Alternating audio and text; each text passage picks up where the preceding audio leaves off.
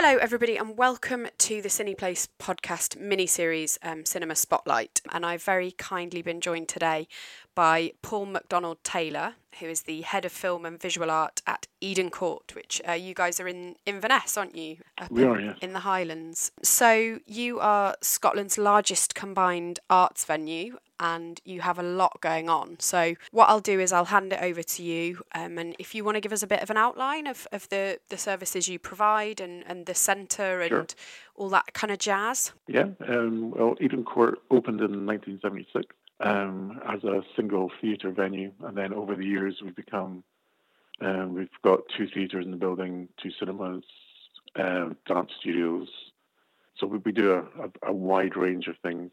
Our building is quite unique in that over the years there's been added to it. So a third of it was built in the 19th century, and a third in the 20th, and a third in the 21st. So Okay, that's nice. Yeah. our building spans 3 centuries, which is kind of fun. We've also got art gallery spaces, which I curate, and I also do everything cinema related at Eden Court. Fab. So for the cinema side of things, you have the 2 cinema screens, don't you? We'll get on to your event cinema programme shortly, which is obviously what we're here to look at in a bit more detail. But should we... I mean, you have just given us quite an interesting fact about the kind of the 3 buildings over 3 decades, but do you have any other interesting facts about Eden Court?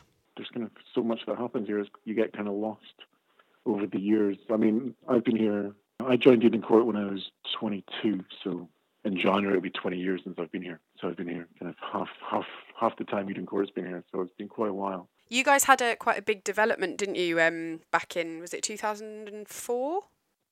Yeah, 2005-06 we were closed for 2 years, and we added a second theatre and our dance studio spaces where we offer kind of higher drama and higher dance classes to school pupils in Inverness and the Highlands, and 2 full-time cinemas as well. And before that, the cinema was crammed into the 19th century part of the building. It kind of felt like a living room you were in, and we kept that feel when we kind of reopened. So it's a very welcoming place, Eden Court. The building that was built in the 19th century is mainly used for kind of conferencing and events now and office space. It's a great building to work in, and there's so much going on, you just never know what you can see, really. Yeah, okay. There's everything. How many are there in terms of the team? How many people are working there? Including full-time and part-time, there's over 150 people. Right, okay. Yeah, I think there's around 40 or 50 full-time, and the rest are kind of part-time workers for kind of front of house and ushers for the shows, and we don't have any volunteers, everyone's paid. So just to look at yourself very briefly, Paul, so you say you've been there for nearly 20 years. So, how did you end up at Eden Court, and what does your role entail? Yeah, well, I started here in January 2000 as a trainee projectionist. It was only meant to be a 6-month kind of course, if you were. And then the projectionist left, so I got offered the projectionist job. And then in 2005, when the building closed for 2 years, the cinema moved from Eden Court to just along the river to a temporary space, and the programmer left then. So I did the projection and programming for 2 years. And then when we reopened in 2007, November 2007, as predominantly just the programming side I do now. So that's everything from your kind of mainstream through to your event cinema. Yeah. There's a multiplex in Inverness that's an 8-screen, and it does most of the larger new releases. So we do everything else that you don't really have a chance to see in the Highlands. There's no kind of cinema near us. Kind of Aberdeen, Dundee, Glasgow, Edinburgh. You have to go to see the independent films, art house, foreign language documentaries that we show. Okay, fab. So you're filling that niche. That's great.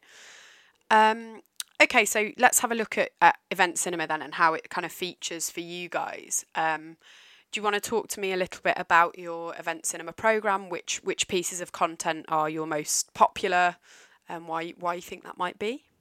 Yeah, we started with event cinema about 10 years ago after a year's planning permission battle to get the dish put up on the roof because we're a Grade 1 listed building. Okay, yeah. So that was very enjoyable.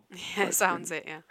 Because we've got 2 theatres, we've already got an audience that are used to going to the opera and the ballet and to theatre, to drama, as well as music events. So we kind of already had that audience, thankfully, to draw from for the cinema, for the live events transmissions. So when we started doing them, they were very successful. And straight off, I think National Theatre Live, and the Royal Opera House were the first ones that we started with. And they started off very strong, and then they dropped off a little bit, and then they've kind of picked back up. Now I think with the Royal Opera House, I think we're in Scotland. I think we're one of the busiest, I think, in the country for their product, which is fantastic. But it's just because the Inverness is so far away from London, the event cinema stuff it's fantastic that we can do it, to offer something to people that otherwise would be kind of very cost prohibitive. Yeah, so that the accessibility factor is a big one for you guys. When did you start your event cinema? When did you kind of look to kick that off? I think it was around 2010 that we first started. I think that perhaps One Man, Two Governors was one of the first ones that I think was getting its 10th anniversary screening or something. If I'm right, that was one of the first ones that we showed, and the National Theatre stuff does very well. Kind of known kind of brands do well, like Fleabag that's on has sold well, and I think the Present Laughter that's on in December is selling well. But if kind of new productions tend to be a little bit quieter, I think people have a little fear of the new, perhaps. Okay. Probably the same everywhere. Yeah. So something like Hansard that National Theatre is doing in November, I think is going to be quite quiet compared to some of the more known works. Oh, I see what you mean. So more specifically within the National Theatre Live umbrella. So if it's a big production. Yeah, with that, or with RSC as well. If they do kind of more niche Shakespeare plays, they don't tend to do quite as well. Yeah. What do you think was your most successful piece of content to date? Can you pick one out of the roster that you've put on? Actually, Fleabag that's on this month sold out very early. So that was very quick. So we're going to do. We've got 2 encores on sale already, and they've sold well too. Andre Rieu sells out every single time as well. That's a familiar story. Yeah. I'm not as big a fan, I have to say, but oh really? people love coming to see him now. Yeah, kind of 3 or 4 screenings of each, and they all go really quickly, and everyone comes in and out with such a big smile afterwards, which is always nice to see, I think. So are you responsible for booking the actual programme in, or is that another member of the team? Or No, it's me. I do. I book in everything that's in our cinemas. We have a theatre programmer who does the works in the 2 theatre spaces. The smaller theatre space also doubles as a cinema. We use it as a cinema a few weeks a year, but it's predominantly a theatre space, and we have someone who programs them. I think in a couple of weeks' time we've got Amelie the musical in there, and we do a lot of kind of big touring shows, as well as Scottish Opera, Scottish Ballet, and National Theatre of Scotland, and we get lots of large productions in that space. Our larger theatre space is around 900 seats. As you are responsible for booking the programme, what kind of thing do you look for? Do you kind of go on past shows that have they've had a star name attached to them, or as you say, there'll be some name recognition of the actual play or show or whatever it is, or do you try anything new every now and then, or how do you approach it, Paul? Yes and no, I think.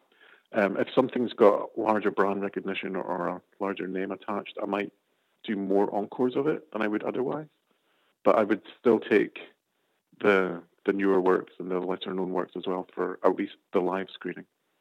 And then if that sells well, we'll do an encore of it as well further down the line. But I wouldn't be so keen on only taking things that people know, that people have heard of. I think it's important to have that mixture of new work and more obscure work alongside that, so that when you are selling something that you know is going to sell well, you can then promote what you think will be a little bit quieter, to try and push some more people into that, to give them a new experience, something different. It's the same thing that we do with our cinema programming here, with the regular films, not the live events that we do.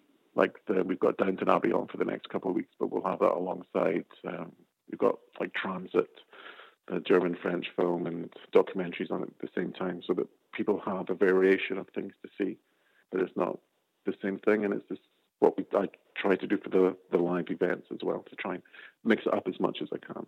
Yeah, so that people are seeing the Royal Opera House, but they're also seeing smaller ballet companies and smaller opera companies as well that they wouldn't otherwise perhaps have heard of, but gives them a good introduction, I think, and just opens up a larger world for people instead of just having the big things that they know. So if you put something on, so something slightly lesser known, and it is quieter than you perhaps predicted, or as quiet as you expected it to be, or whatever, do you have a kind of a way to approach it differently? Do you give it a bit of extra promotion? Like you say, you cross-pollinate with the audiences that come in for the well-known stuff, but would you do anything differently with something that you think might be less successful? No, I think it's just a case of trying to target more marketing work. We've got a good marketing team at Eden Court, and they know who to speak to and who to put information out to. Some things just won't find an audience, and with some productions, if you work a little bit harder, you're going to find that audience, and it's people who've come to other shows at Eden Court and just trying to work hard to find that. It's not always possible to know what's going to do well or what's not. You just have to. It's a bit potluck at times. But if something doesn't do well, it's never going to put me off doing something else that I don't think will do well. Okay, great. Yeah. So, like you say, kind of opening up new experiences to people. Yeah. I think it's really boring just having the same thing on over and over. Yeah, of course. I think I agree.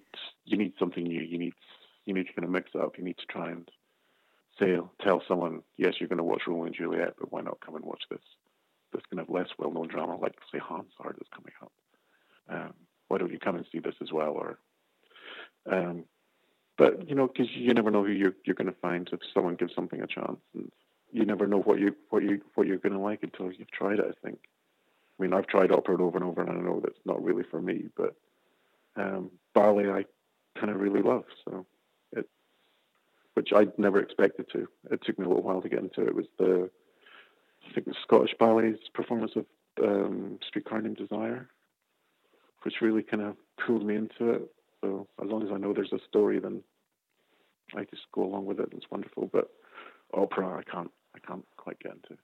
If we're talking about your kind of individual events, what do you consider sort of the essential factors, if you like, to making it a success? So on the day, do you have anything different going on? Do you ever decorate the cinema space? Like, what are those ingredients that you think are essential to making it successful? Not really. I don't think we do anything kind of physical like that, because we've got the theatre spaces as well, and there's always so much going on. It's quite hard to turn the building over for one event that's on at any one time. So we could have we could have a big musical in our larger theatre space, and say a smaller traditional music show in our smaller theatre, and then have the event cinema in our larger cinema, and then alongside a documentary or a foreign language film in the other cinema. So with that, as well as all the classes that are happening here as well, then it's quite tricky to turn the building over for one thing unless it's a longer themed event, like a larger festival or something. It's quite hard to do that. So you guys kind of focus more on just good quality content that there's an audience for? Yeah. And we've got very nice personable staff, and for the live cinema things, there's the handouts that people have, and they get them, so that kind of makes it feel a little bit different. But we don't do anything kind of specific for any one show. Yeah. I'm guessing in terms of the scheduling and programming between the kind of the cinemas and the theatre, you have to try and avoid clashes there, perhaps. Yeah. So there's some opera, or ballet that we won't be able to take if they're within a couple of weeks of us getting a Scottish opera, Scottish ballet in the building. Yeah, of course. Yeah. So we might have to do an encore a little bit later if we can, or we have to miss it out. That happens occasionally. So so we don't. But the audiences that come to one do come to the other, but not in the same week. So, but they're the only real clashes. Have there been any examples where you've put something on and it hasn't done as well, but you think it might have been for this reason, or you've then kind of changed anything with an upcoming show that you were also expecting to be quieter? Does that make sense? Yeah, no, not really. There's a lot of the live music ones that I don't take. Like there was the I take that one. When was that, in the summer at some point? But that same week we had a tribute band on here, so it would have been kind of strange to take that. And View, the multiplex that's in Inverness, they tend to take the larger kind of band live streams.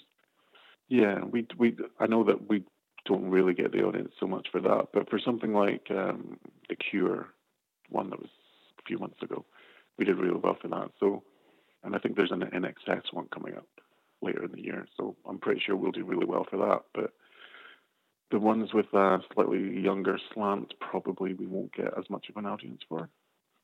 Okay, so what kind of demographic do you tend to get in? Is it slightly older, so more appreciative, like you say, of the opera and ballet type genres? Yeah, yeah, kind of. I guess mid-30s onwards would be our core audience. We do program to younger audiences, and we do a lot of work to get them in the building. And for some things, it works very well, and for some things, not quite as well. And I know in the cinema, what will won't work, but the live event stuff is it's a little bit harder to predict. I think lots of venues, lots of kind of art house cinemas, especially, I think have that as well. There's lots of work going on to try and get that younger audience, but they do tend more towards kind of multiplex experience for their cinema than kind of art house cinemas. Do you have any thoughts on any different types of content that might work to get them in, or? Yeah, no, we do quite a lot of different things, and our live program. There's a lot of events for younger audiences, especially kind of primary school age or younger than that. So we do get a lot of that age in the building, just not so much in the cinema as we do in the theatre spaces. Oh, I see. Yeah. Okay. Yeah, that's fair. Have you ever tried any of the kind of family cinema content-y stuff? Peppa We did Pig. and the bite-sized ballet. Oh yeah, of course. Yeah. Yeah, the kind of 40-minute ballets. They did quite well. So we're fine for that kind of under 12 range, like the age when you're getting taken by your parents. But when it becomes less cool to have your parents take you somewhere, I think they kind of shy away for a decade or so. Okay, great. So just to wrap things up, Paul, what do you think, if we're speaking on a broader sort of industry approach, do you think there's anything different we could be doing to grow event cinema? We've obviously touched on the sort of younger audiences being a bit of a tricky area. Do you think it's about trying some really different content like esports in cinema, or could there be more to the, like fancy dress kind of screening, or any ideas along those lines? Esports I'm not that keen on, I have to say. I think it's great when you're the one playing it, but if you're sitting there watching two other people playing it, you kind of want to be playing it yourself. Yeah, that's fair. Have you guys tried any esports content in the cinema at all? Not a publicly done thing. I have on occasion taken my PlayStation in and plugged it up and played it on the big screen a few times, which is a lot of fun. It's very enjoyable. But I tend to be too busy to do that often. Only manage to do it once or twice, sadly. But I think waiting and watching other people do it, I think doesn't work so much for me. But it's huge. Any other ideas? Do you think there's anything in the kind of, making it an event in a sort of... I understand the logistical problems you guys might have with a lot going on in the building, but if, say, none of that was an issue and you could do what you wanted, what kind of direction would you take it in if you had complete free reign? Kind of exactly the direction that we're going in at the moment. Okay, well, that's great then. I've got pretty free reign on the cinema product and what we take in. So there's no... I think it would be great to get a younger audience, but realistically that might not happen. But doesn't stop you continuing to trying different things and seeing what works and what doesn't work. I think the most important thing is just to have a wide range of product. So something for everybody. You don't leave anyone out. Yeah. Yeah. And if people want to try something new, then they will. And if they don't, then they won't. I always make sure if we've got, say, a larger brand name film on for a week or two, I always make sure to have a live event trailer on with it and a foreign language trailer on with it, so that people see that we do other things as well, to try and give them that option to come to something that perhaps they might not otherwise come to. Yeah, absolutely. That's definitely something a little bit more niche, Yeah. bit different, isn't it? That's great. So thank you for giving me just a quick sort of tour of your event cinema programme and what you guys look to do. No, thank you for having me. Not at all. Thanks, Paul. This was the Cineplace podcast mini-series Cinema Spotlight. I will be back soon with another episode, so I'll speak to you all soon.